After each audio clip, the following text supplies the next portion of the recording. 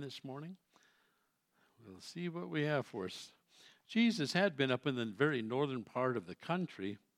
The Mount of Transfiguration took place actually outside of the northern border of Israel by a small amount where Jesus was transfigured and his disciples changed forever. He comes down from the mountain now and he's making his way along the east side of the Jordan River through Gentile territory.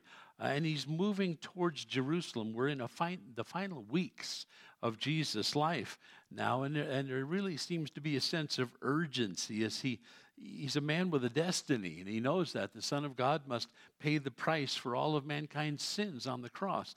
But he won't allow himself to be taken before the perfection of God's time arrives. So he journeys this 65 miles down from Capernaum all the way down to the southern end. There is a large gap of time between Mark chapter 9 and chapter 10, and in fact, several chapters of the Gospel of Luke fit in there. Over 6 months of narrative is inserted between those two chapters. But then it seems like as Jesus is on his way, he is always accosted by people with impure motives. The Pharisees are hounding him like coon dogs on a coon that's being treed. They never give him a break. And so they're always looking at entrapment. Anytime you see the religious leaders, the scribes, the Pharisees, the Sadducees talking to Jesus, they have no interest whatsoever in his answer except trying to use his words against him any way they can. They try to twist his words. They want to incriminate him any way that they can at all. I love the three vignettes that we have before us here in the opening verses of chapter 10, where Jesus is tested by these Pharisees. The disciples are tested by, believe it or not, little children. And then there's a rich young ruler who is too fond of his money. That the third vignette that we're going to look at this morning. And they touch us all in the society that we live today. I was talking to Pastor John Mark, who filled the pulpit last week for me. My son Luke is in the hospital. He had emergency spinal cord decompression surgery on his neck. And the surgery went wonderfully, and it was conducted by a man who was a top-notch specialist. But I asked Luke, I said, I can't bring you to church this morning. Is there anything you want me to tell him? And he said, yeah. Say hi. He loves you and he misses you. I thought that was sweet of me. He said that several times yesterday. Dad, be sure to tell him as soon as I can get back there, I love him and I miss him. And I would just want to thank every one of them personally for their prayers. So keep him in your prayers. There is a chance that he can come home this coming week. In fact, when I leave here this morning, I'll be headed back to the hospital. And his physical therapy will hopefully be done by then. We can have lunch together. These are good times where God is glorified. You know, it touched my heart when Pups led the church in that song, I Surrender All. I was saved in a Baptist church in Oklahoma City, believe it or not, 50 years ago. That was one of their most popular songs. And I looked back in remembrance, singing that song in my mind's eye in Oklahoma City. I surrender all. I remember looking around the room wondering, we sing the words, but are we really surrendering anything? Or are we just singing songs? And in some circles, you get the impression, you get the feeling, we're just singing songs. We're just getting all of this junk out of the way so we can hear the pastor teach. Instead of entering into that place of intimacy, of personal praise and worship, and yes, surrender. It's easier to just sing songs, isn't it? Because if I surrender, I may have tears come to my eyes. I may have to repent of some sins. I may drop to my knees. Maybe I'll come down to the altar. I don't know, but I'm a little bit afraid of God doing business with me in the public arena. So I'll hold back and I won't surrender all. Oh, I'll sing the words because people will ask me why I didn't sing the words. But in their heart of hearts, some will say, I can't surrender this. When in fact the reality is, I won't surrender this. It's not that you can't. It's that you won't. So Jesus touches on three really hot topic issues, starting off with divorce. It was cool when I talked to John Mark, and he said, I brought you up to the start of chapter 10. He says, I thought I'd let you deal with that thing called divorce because I don't want to touch it with a 10-foot pole.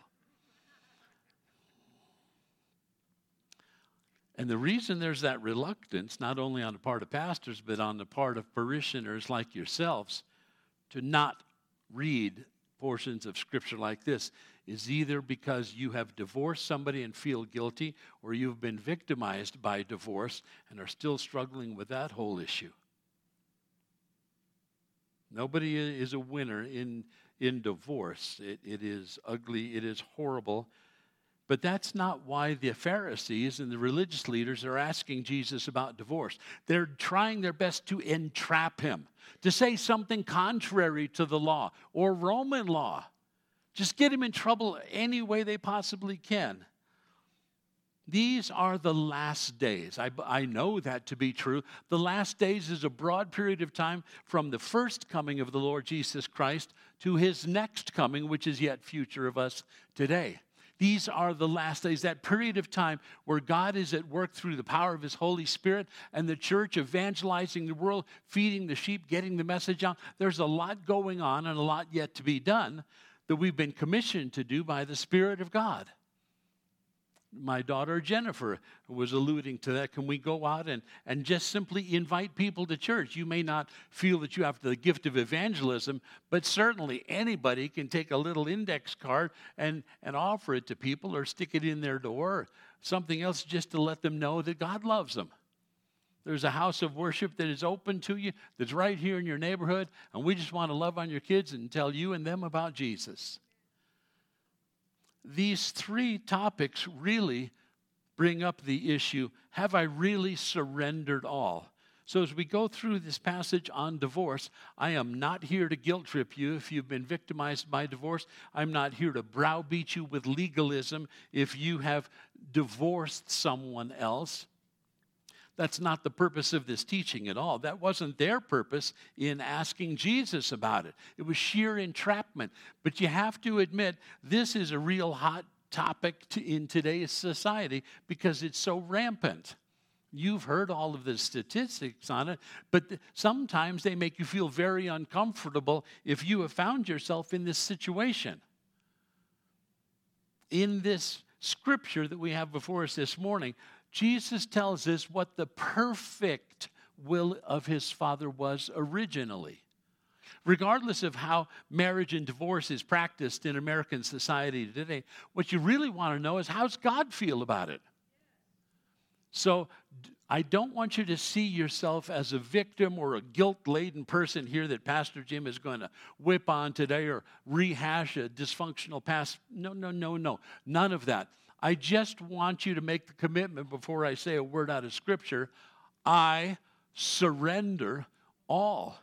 Give it to God. If you've been hurt and wounded, I surrender all. You just got to mean that today. You just got to give it to him. If you divorce somebody else and you knew it was outside the will of God, confess that as sin and surrender it all to the Lord. We've all been hurt, we've all been wounded, we've all been victimized or known people that were with this thing called divorce.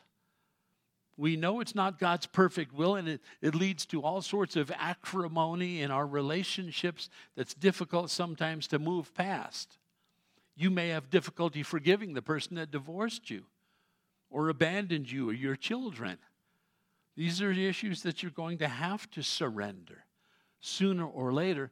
Otherwise, it will consume you from the inside out. God does not mean for you or I to walk in woundedness in this life. So when we sing that song, I surrender all, man, the last thing in the world I want you to do is singing useless words. If you're not going to surrender all, zip the lips, sit down, be quiet, because you're not. You don't want to be a hypocrite by continuing to mouth the words, hoping that people around you see you as the spiritual person that you would hope to be, but in fact are not. I surrender all. It means give him the good, the bad, and the ugly. Just give it to him. Surrender him. He loves you so much. He wants to deliver you from the dysfunctionality of things that have wounded you deeply, whether it's divorce or the issue of children. And we'll touch on abortion in verse 13 and following, another hot button topic in today's society. The three things that are before us: divorce, children, and the love of money. And it touches all three of them, on this issue of surrender. Surrender to the Lord. Between his first and second coming, these three issues are going to be a constant, something to be confronted in our society. Rampant divorce today, tearing apart family and society, unwanted children, touches on abortion. The pursuit of wealth is the third topic that we'll pick up with the rich young ruler, to the point where there is an overwhelming obsession for materialistic things and entertainment and technology today. Are these things impinging on our society today? Yes. Are they leaving a dreadful mark? Yes. You can't communicate with your kids because they're on their phone. People tell me all the time, well, call me on my phone. I don't have a cell phone. I don't want a cell phone. I'd rather talk to you face to face. A little FaceTime, because then I can hear inflection in your voice without trying to read between the lines. Are you mad, sad, hurt, depressed, wounded, or just having a bad day? You don't know what to make of texts, and texts have been the ruin of many a relationship. I don't want to be obsessed with technology. I don't want to be obsessed with the pursuit of personal wealth. We live in a land that exalts those things. And yet Paul said, in writing to the Philippian church, he said, I've learned the secret of being content in all circumstances. So in that third issue that we look at today, the issue of wealth, are you content with what you have? Or do you hunger and thirst in your flesh for more? Your flesh, not your spirit. Divorce. Let's look at what Jesus said in verse 1 of chapter 10. Jesus then left that place, went into the region of Judea and across the Jordan. He's in what the modern day country of Jordan today, but he's hugging the river, as the Jordan River as it flows south into the Dead Sea. And again, crowds of people came to him, and as was his custom, he taught them. I like that. You teach sheep. I'm a pastor teacher by the will of God. You evangelize people that don't know the Lord. You feed and teach people that do. You know the Lord this morning. If there is any unbelievers here this morning, you'll have more than ample opportunity to surrender that to the Lord as well. That's what getting saved is. It's simply surrendering your life to God. Knowing that Jesus, his only begotten Son, died on the cross to pay for your sins. And all you have to do is accept him and say, thank you for dying for my sins. I believe you're the Son of God. I know you're the Son of God. You died on the cross for me. For God so loved the world, he gave his only begotten Son. And I believe with all of my heart you rose from the dead. Lord Jesus, save me. You pray a simple prayer like that, which took me all of 10 seconds. You enter into the family of God forever. But it's a song, it's a prayer of surrender. That's what you're saying. I surrender all, give you control of my life. It's a choice to put all of your faith and trust and hope and confidence in him, asking Jesus to be your Lord and Savior. So if you're tired of making a mess of your life this morning, if any of these three issues have touched on your life, the issue of divorce, children, or wealth and riches in a sinful, fallen world, you want to consider surrendering that to the Lord this morning. You can do that right where you're seated. You can always pray with one of the elders that always gather after the service down here in front, the pastors and elders and deacons. It's an issue of surrender. So Jesus is teaching them. I love that because I'm a pastor teacher. It's the only string on my banjo, and I'm going to play it for all it's worth. Some Pharisees came and tested him in verse 2. They tried him. They're testing his patience, his knowledge. They're looking for something to incriminate him. They're testing him. They have no interest in any of his answers, or they wouldn't have followed Jesus into Gentile territory. For the Pharisees to leave the comfort of Jerusalem to chase after Jesus, even when he's in Gentile territory, where these Pharisees then would become ceremonially unclean. They have no interest in uncleanness. That's just religion for them. They practice that. But they're going to hound Jesus all the way to the cross. They come to test him by saying, is it lawful for a man to divorce his wife? Why did they ask him that question? Because divorce was an issue in Roman and Jewish society as well as it is today. But there's more to the question than that. You remember John the Baptist had been beheaded by Herod because John the Baptist had said, your marriage and your divorce of your former wife, all of that's illegal under Jewish law. You're in sin. And for that, he was beheaded. So maybe they can get Jesus to say something here that will put Herod on his bad list. And maybe Herod will do their dirty work and do away with Jesus. They did John the Baptist. And it appears from Scripture, there is this distinct possibility that Jesus and John the Baptist were first cousins. They're hoping that Jesus says something stupid, clings to the law, and finds himself at the end of Herod's sword. So they're testing him. Can a guy get a divorce for any issue at all? Now, in the first century, there were two rabbis. One was a Rabbi Shammai who said, well, Deuteronomy 24 and verse 1 says, if your wife does something unpleasing to you, then she can divorce you.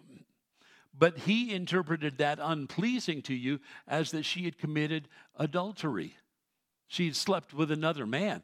And to Shammai, the conservative, that was the only grounds for divorce biblically. But there was a second school of thought under Rabbi Hillel that you might call one the conservative and Hillel the liberal, who said, yeah, you can get a divorce for any reason. He actually wrote, if she burns your eggs for breakfast, you can divorce her.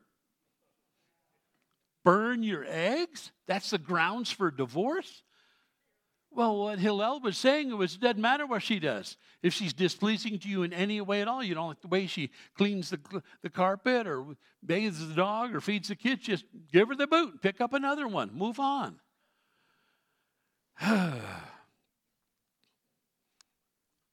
And so Jesus tests them. In verse 3, what did Moses command you? Now he's asking about commandments, not rabbinic opinion. Who cares what Shammai says? Who cares what Rabbi Hillel says? What does God say? What did Moses command you? He replied. And they said in verse 4, well, Moses permitted a man to write a certificate of divorce and send her away.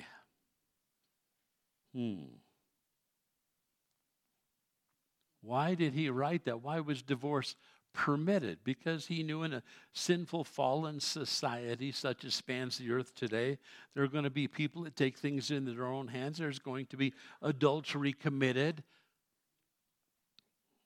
It would be difficult to deal with. And there was so much divorce then, even more today. In fact, in a recent interview, 75% of the teenagers in our country, when asked, said it is too easy to get a divorce in the United States. And of those from divorce situations, 74% of them said that their parents did not try hard enough. Wow. Most of those children blame themselves for their parents' divorce. And the suicide rate amongst children coming out of a divorce situation is 4 times higher than the national average. It's not just the people that are divorcing each other that get hurt. It's the little ones that don't know how to process that. Now, if that little one was you, you've got to give that hurt and woundedness to the Lord. I surrender all. Have you given him that? We all came from dysfunctional pasts. Many of you have divorced parents. It's not the perfect will of God, but it happened anyway. You felt victimized by that. You struggled to adjust to that new reality. Perhaps you were a pre-teenager or a teenager itself, and you just struggled with anger towards the parent that divorced the other one. And the rate of poverty amongst divorced families is so much higher than the national average. Kids coming from single-parent homes are far more likely to commit violent crime, be incarcerated, fall into gangs and drugs. Divorce doesn't just hurt the people involved. It is a real burden upon society. It taints lives forever. It hurts people. It wounds them. It is not the perfect will of God. It was permitted. And then Jesus would explain why in verse 5. Well, why did he allow a certificate of divorce sent away? Well, it was because your hearts were hard that Moses wrote you this law. And you go, hearts were hard. Yeah, you were so hard-hearted that you decided to divorce your spouse. That's a hard heart because you know it's not the perfect will of God. So they committed such an offense against you, you took it into your own hand and decided, I'm going to divorce them. But the hard heart can also happen to the person that is the victim of that divorce. I'm not here to reopen old wounds, please. That's not why I'm here. I just want you to make sure that whether you've been divorced or have divorced, you give it to God. You give it to God. I don't ever want to do anything because I have a hard heart. I don't want to be divorced because I have a hard heart and I'm willing to change. I don't want anybody to divorce me. I don't want to divorce anybody else. I don't want any of us to have a hard heart. If you have a hard heart this morning towards those that have hurt you over this issue of divorce, give it to the Lord, please, this morning. Or you'll carry that root of bitterness for you forever. It's a cancer that'll eat you up from the inside. Give it to God. Give it to God. It's a hot button topic that has affected all of us. The operative word in verse 4 is Moses permitted. It's not commanded in Scripture. It wasn't commanded. Well, if she commits adultery, divorce, or it's not commanded that you have to. Have you thought about the possibility of reconciliation? What's the heart and mind of God? Isn't the God we serve a reconciling God? Hasn't he reconciled us sinners to himself? Hasn't he reconciled us to each other in conflict resolution for the last 2,000 years? So the operative word is that God permitted it because there are extenuating circumstances. I know in Colorado, being a no-fault divorce state, you can get a divorce for any reason you want to.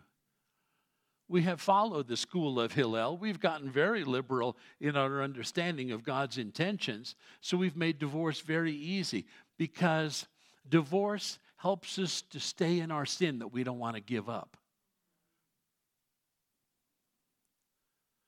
I don't want to deal with my issue of lust. So it's easier for me to just dump my old wife and kids and pick up with the new one. I don't want to deal with my problem of lust. I just want to make it, I just want my way. I don't care what God's way is.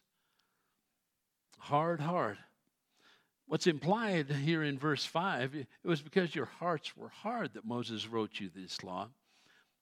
The point is that a tender-hearted, spirit-filled person could forgive the sin of adultery even and be reconciled and keep the family unit together. Would you agree that the family unit is under attack in America today? From a dozen different directions it is. Satan is out to destroy us. You destroy a family, you can destroy a society. You destroy a society, you can destroy a civilization. That's what Satan is out there doing today. But a hard-hearted person neither repents nor forgives. They cling to it. Divorce was never commanded but permitted by God because of the hardness of the offending party and the cruelty of what they have done. But the hardness can affect the offended party as well. And they're unable to perfectly forgive and restore a damaged relationship. The Pharisees had appealed to Deuteronomy 24 and verse 1 where divorce was given as an accommodation in a sinful fallen world. But it does not represent God's perfect ideal. And Jesus will show us that here. in verse 6. But in the beginning, Jesus said, I love it when Jesus is asked these kind of questions, and he always goes back to the Word of God. It's almost like he's saying, regardless of how Shammai or Hillel feel about it, shouldn't we be asking how God feels about it? I mean, he wrote the book. If we're going to consult the book, does it make sense that we ought to, see what God has to say about it? So that's what Jesus does beginning in verse 6. But at the beginning of creation, God made them male and female. For this reason, a man will leave his father and mother and be united to his wife, and the two will become one flesh. They are no longer two, but one. Therefore, and here's the summary statement, what God has joined together, let no man separate. We know the perfect will of God. We often settle for less. I am most interested in what the perfect will of God is. I want you to refer back to verse 6 for just a second, because it touches on another issue that I hear come up in the news all the time. Verse 6, but at the beginning of creation, God made them what? Do you see trans in there somewhere? I don't either. Marriage is defined by Jesus Christ as a union, a spiritual union between a biological male and a biological female. There is nothing in this text that allows homosexual marriage. Sorry. There is nothing in here that says you can change your gender anytime you want to.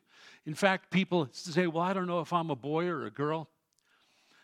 Besides stating the obvious when you go to the bathroom, do you follow me? Just say I'm there. Okay.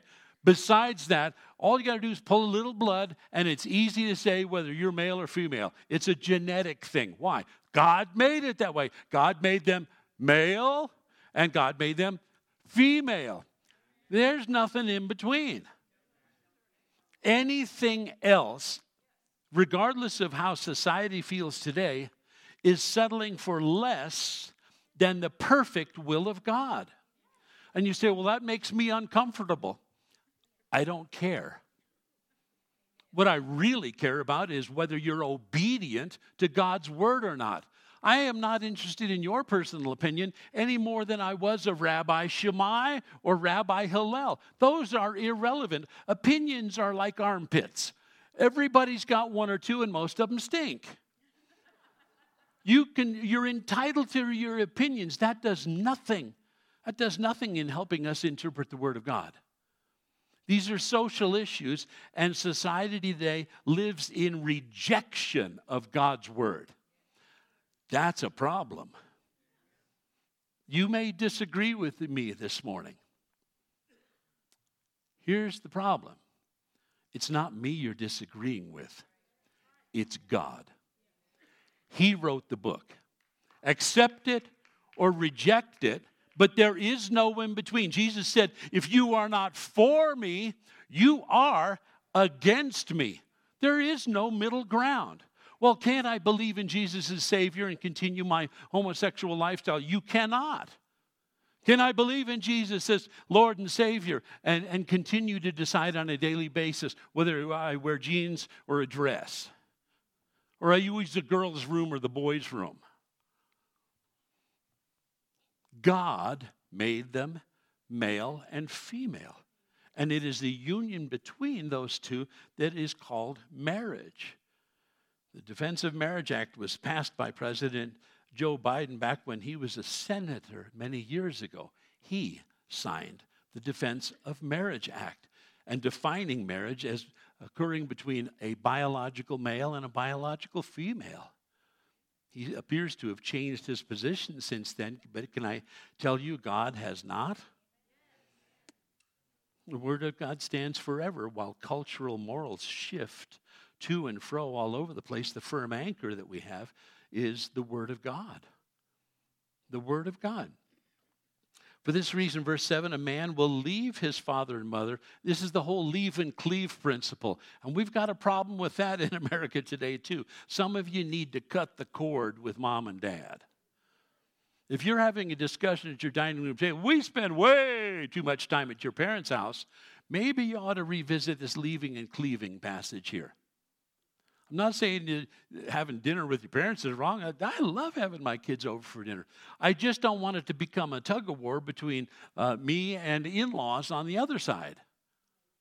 That's not of the Lord.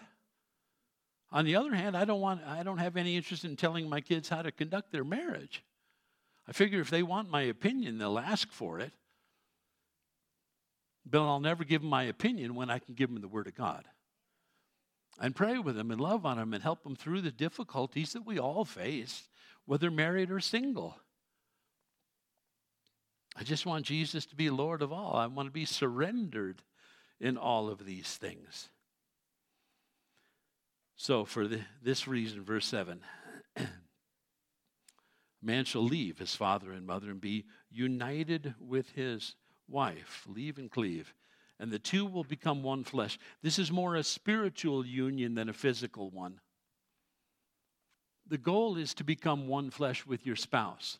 How can I do that? Well, in part, you can do it by coming to church and worshiping together. You guys are doing a great day. You're killing it. I love that. That's wonderful. Can you also help that spiritual union by possibly reading with your spouse, or praying with your spouse, or having family devotions, perhaps, around the table? There's a wide variety of ways to do this. Can we tune our radios in our car from our favorite pagan stations over to something that may be a little more spiritual edifying? Could we have Christian music playing in our house? Would that encourage a spiritual unity in that house? I think all of those things are things that can help. But I also see that Satan does everything he can to keep husbands and wives from praying together, from going to church together, reading their Bibles together. Satan is opposed to that. Don't give him a foothold willingly. If I can just say this for a second, not singling anybody out, but as a guy, I can speak to guys. Guys are the worst at this. I ask the wives, do you read and pray with your husband? Nope, he won't.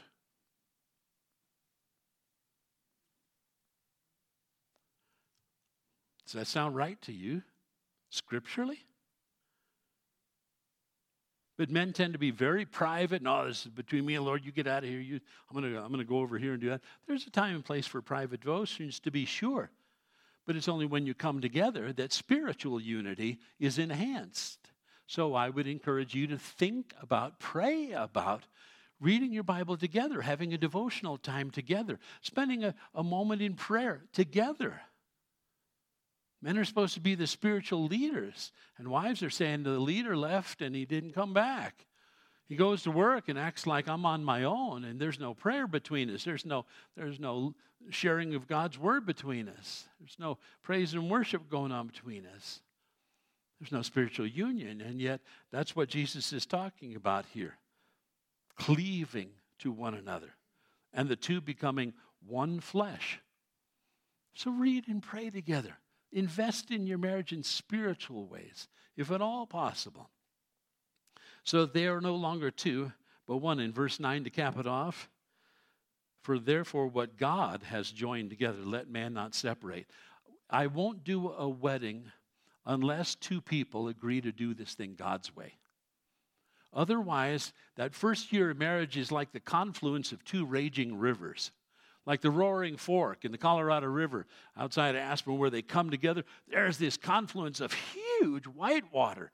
It's a whitewater rafter's nightmare. It's so turbulent. But on down the stream, it's wider and deeper than it ever was before. Well, that's marriage pictured in a nutshell. It's two people coming together. And then for that first year especially, there is that turbulence. There is that trying to get used to each other and sync our lives with each other.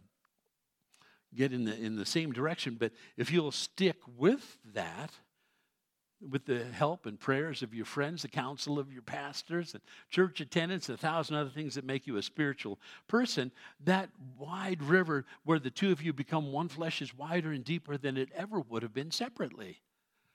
That's what one flesh is. That's God's perfect will for your marriage. Marriage tends to be a lustful honeymoon lasting about a year, and then two people looking to do their own thing thereafter. And that's what destroys life in America today, as about 45% of all marriages end in divorce in America as I speak. It's not the perfect will of God. I don't want it to happen to you. I love you too much. This is not something that says I'm commanding that you be married. If God's given you the gift of singleness, the gift of celibacy, if you will, like Paul had as he wrote the definitive book on marriage, 1 Corinthians 7, that's great. Paul said it's easier serving the Lord with all of your heart when you're single. When you're single, you can sit down and have an 8-hour quiet time. You know? You may not have that freedom after you're married. Other things and priorities get in the way. But the whole goal is one flesh. So when they were in the house again, verse 10, the disciples asked Jesus about this. And actually, they were kind of freaking out about this, you know. Gee whiz. And he answered, anyone who divorces his wife and marries another woman commits adultery against her, unless he has biblical grounds. But the goal here is reconciliation. Is there any way that we can do this God's way because we know what his perfect will is? Sometimes there is hope for reconciliation, sometimes there is not. I understand that. The party that in this state, yeah, they can divorce you and you're the victim and can't do a thing in the world about it. You're free to remarry according to 1 Corinthians 7. Verse 12, and if she divorces her husband and marries another, she commits adultery. So it takes place on both parts. I was surprised to find that 2/3 of all divorces are initiated by women. That really surprised me. 2/3 of all divorces in America today are initiated by the women in the relationship. But because of its destruction, no wonder God says in Malachi 2:16, I hate divorce. I hate divorce. It ruins, it hurts, it wounds. Divorce is to be avoided if at all possible, but sometimes it's not possible. Sometimes the other person has made up their mind and run off with somebody else, and you're left. It's not always possible, reconciliation is, but we know the perfect heart and mind and will of God. Verse 9 sums it all up. And this second issue that's a bit of a hot-button issue today is this whole issue of children and how people think about them. Unwanted children. I hear that there are over 14,000 unwanted children that live in and around the city dump in Mexico City. 14,000 because nobody wanted them. They're unwanted children. They were seen as a nuisance, an annoyance. So they're out there fending for themselves around the city, one of the world's largest cities, dumps, trying to eke out an existence. I understand that in the city of New Delhi, India alone, there are more than 50,000 children that live on the streets. 2/3 of them are girls that are being victimized, victims of human trafficking.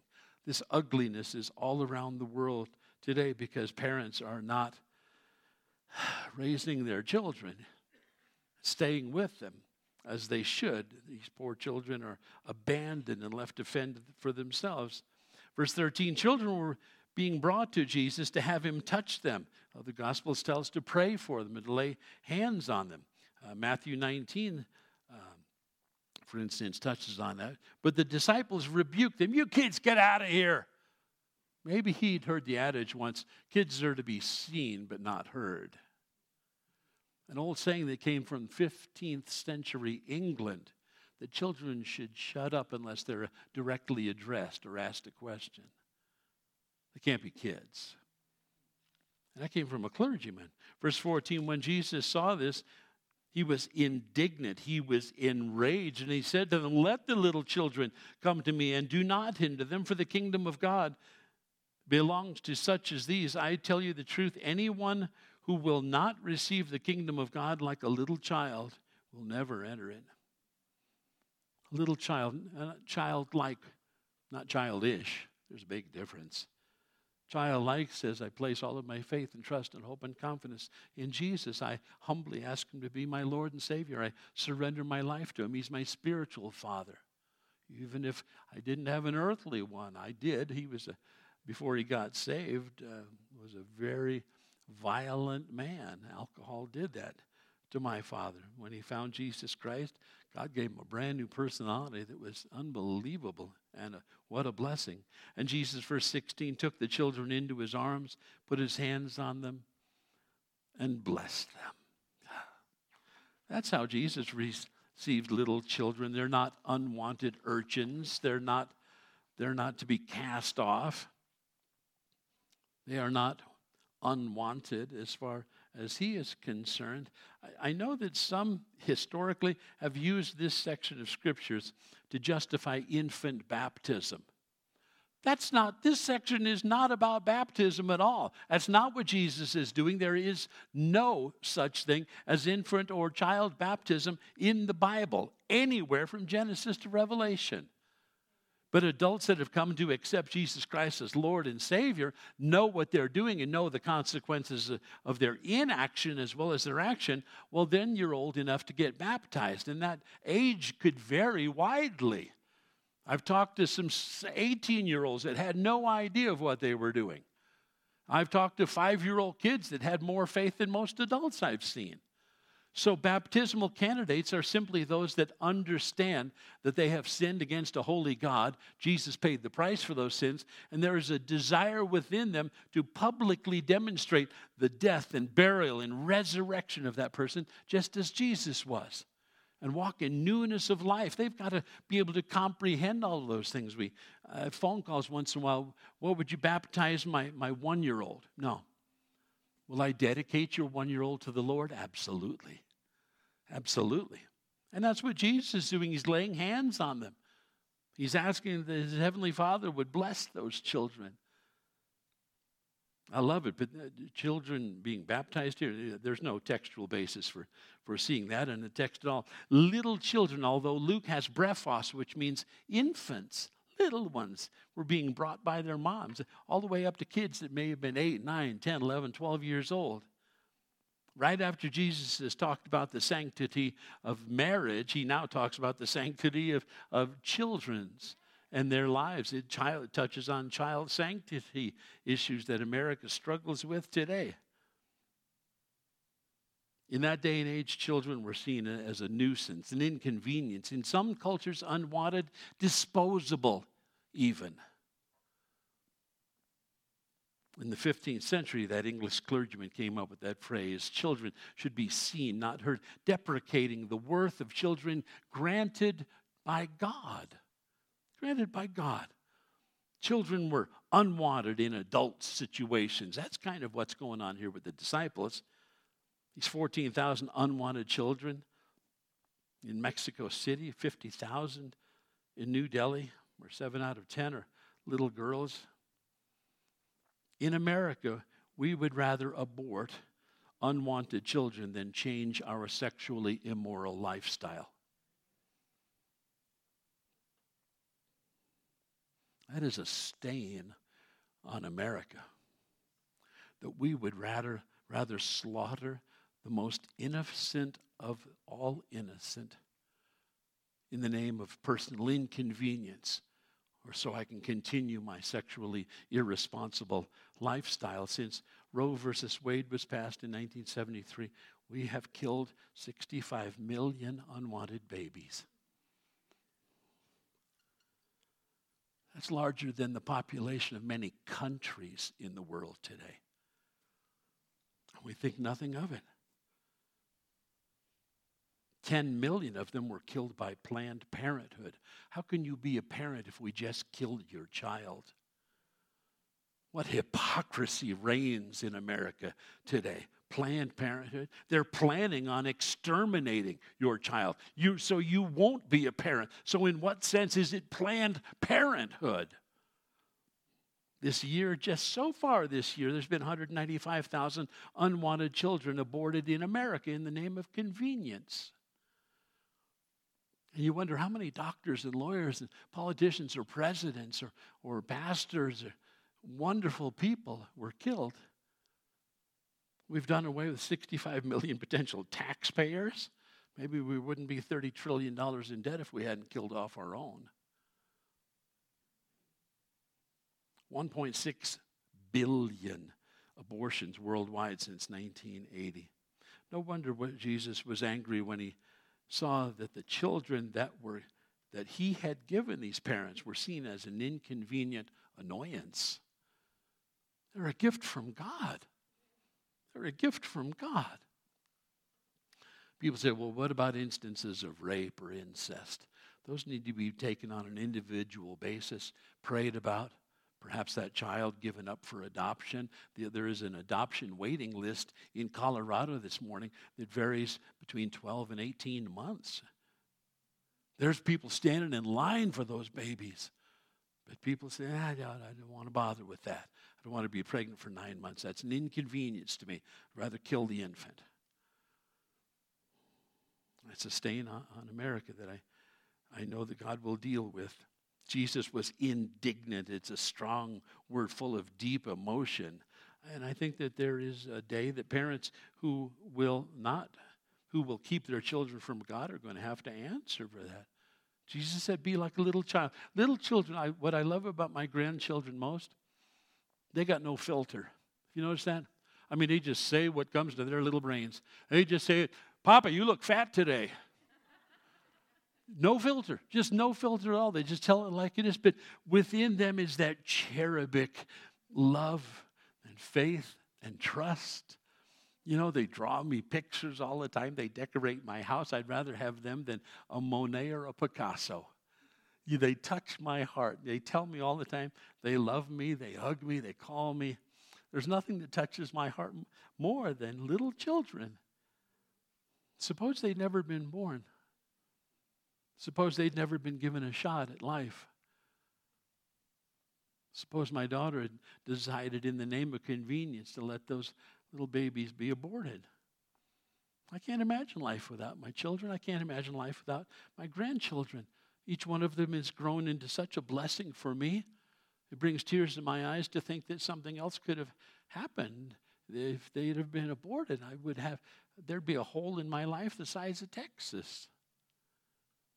You got to think about that. Life is more than your personal inconvenience.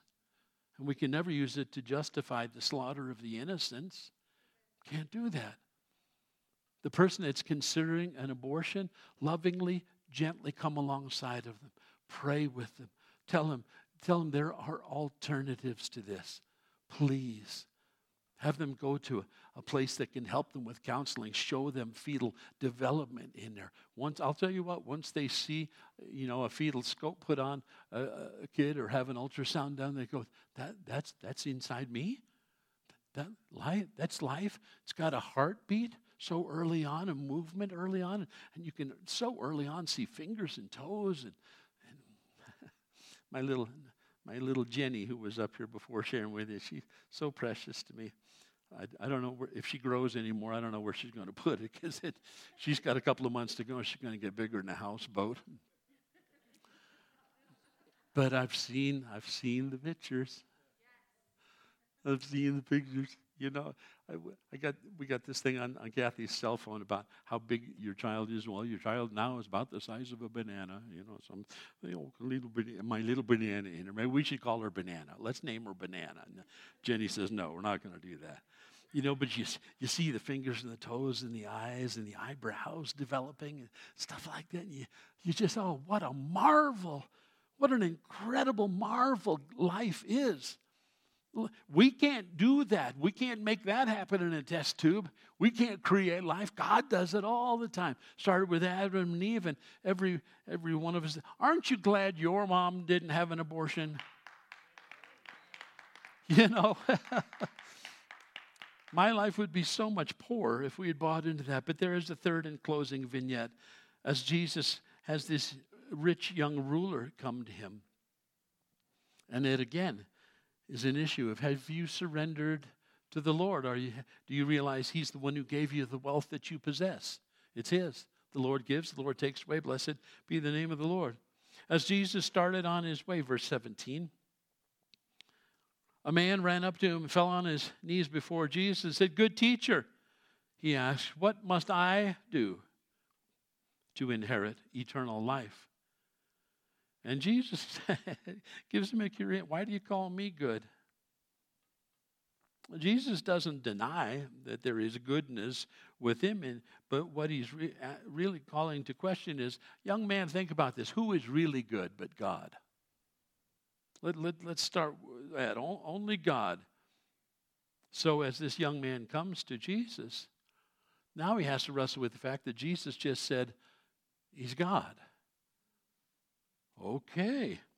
Why do you call me good? If in fact you call me good, and I am, then I am the Son of God, come to give his life for you. No one is good except God alone.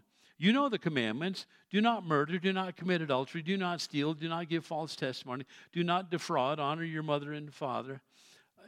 It kind of takes you back to the Sermon on the Mount where Jesus said, this is the outward form of the law, but the inward form has even more consequences, where Jesus said, you say that you haven't committed murder, but have you ever hated somebody? Whoa, okay, now I'm guilty of breaking that commandment. Do not commit adultery, but have you ever looked at a person lustfully? Jesus asks in the Sermon on the Mount. Then we're guilty of adultery, though we may not have physically slept with someone else. Do not steal, but have we ever had that thought in our heart? Boy, I'd like to have that, and I wouldn't mind stealing it if given half the opportunity. You look at shoplifting today, good grief. Well, we don't prosecute unless it's in excess of $1,000. So they have to lock up cans of Spam? Did you ever think it would come down to that in this country, that thievery was so rampant? It's ridiculous. Nor are our laws enforced. Do not give false testimony. Have you ever lied about anything? We've made them conveniently separated into white lies. What's the other color? I mean, is it a black lie? I mean, do you see that in Scripture anywhere? I just see either you tell the truth or it's a lie. But there's no in between. But we in our society, in our conscience, would like to say, no, there's some white lies that are okay. In fact, they may be permissible, but only in this one context. Guys, listen up. If your wife asks you, honey, do I look fat in this dress? You better lie. For the sake of sanity, you better say, honey, don't lie. Maybe just say, you look beautiful in that dress. Not in my case. Your fault you didn't marry somebody better looking, dude. We're married, and where we're at is by divine design today. Because none of us get prettier as we get older. So the person you marry 50 years from now is going to look just like me. Sorry to give you the bad news, but deal with it. You know what I see when I look at my wife? I see the 30-year-old that I married. I don't see any wrinkles. I don't see anything. I see my baby behind those eyes. And I fall in love with her all over again. I fall in love with her every time she grabs my hand when we're just driving to Walmart for nothing special. You need to see people through the eyes of God, not your sinful eyes of flesh. My wife is God's gift to me of unspeakable value. My children, my treasure. My grandchildren, worth more to me than the stars in the sky. And that is because it's a heart that God's touched. I sang that song a long time ago. I surrender all. And I die daily to the flesh. And I let Jesus touch my heart all over again every day. And doing that, I find myself falling in love with my wife and my children and my grandchildren more and more with every passing day. That's what Jesus is talking about. This young man is married to his wealth. He arrogantly says in verse 20, oh, I've kept all of these laws. No, you haven't. No, you haven't. What's the real issue? This one thing you lack, Jesus said, go and sell everything you have and give to the poor, and you will have treasure in heaven. Then come and follow me. Man's face fell because he went away sad. He went away because he had great wealth. He loved his wealth more than he loved God, more than he was willing to surrender to the lordship of Jesus Christ. The problem is this is what had kept him from the Lord. It's a hard thing to deal with. And Jesus looked around and said to his disciples, how hard it is for the rich to enter the kingdom of God. And the disciples were amazed at his words. Jesus said, children, how hard it is to enter the kingdom of God. It's easier for a camel to go through the eye of a needle than for a rich man to enter the kingdom of God. Don't look for an excuse here. There is no gate in Jerusalem that if a camel gets down on its knees, it can go through with his pack on. That is a lie. It's a myth. That is not true. What Jesus was saying is it's an impossible thing. Your money can get in the way of your relationship with God. Be cognizant of that. So the disciples were even more amazed, said to each other, who then can be saved? Those that don't let their money get in their way. Spiritually, don't trust in their wealth instead of trusting in God. Jesus looked at him and said, with man, this is impossible. But with God, say it with me, all things are possible with God. Highlight that, baby. That's God's promise to you this morning, whatever impossible situation you find. And Peter said to him, Lord, we've left everything to follow you. Jesus replied, I tell you the truth. No one who has left home or brothers, mothers, fathers, children, fields for me in the gospel will fail to receive 100 times as much in this present age, homes, brothers, sisters, mothers, children, and fields, and with them persecutions, and in the age to come, eternal life. In other words, you give it all to God, he'll bless you here, he'll bless you later. It's savings, your savings account in heaven. But many who are first now will be last then, and there the last shall be first. Jesus had such a heart for this rich young ruler, as Luke calls him. But it teaches us not to let the things of this world keep us from that which is infinitely more important, eternal life and our relationship with Jesus. He wants us to give up whatever holds us back in full surrender to him. These 3 vignettes yield to 3 more vignettes that we'll look at next week, where we will see what the issues are of that day and age. Let's stand together and close in prayer. Pups, come on up. Heavenly Father, I commit myself once again into your hands along with my sisters and brothers here. Most of them surrendered to you a long time ago, and I think that's a wonderful thing. But some of us may struggle if divorce has impacted us presently or in the past, and it may even in the future. But I pray that you would cement the marriages of this church together with the glue of your word and your Holy Spirit, and a shared and growing intimacy between husbands and wives that realize this one flesh thing is not a physical union, it is a spiritual one and must be invested in regularly. Father, I'd love and adore little children, but I know that they are cast off in many societies today and treated as an annoying inconvenience. And I pray that we would rethink that we would see them as the precious gift that they are, that our riches or our desire for riches would not hamper our walk between us and you. We love you with all of our hearts. We need you. We seek your face and glorify your name, Father, this morning.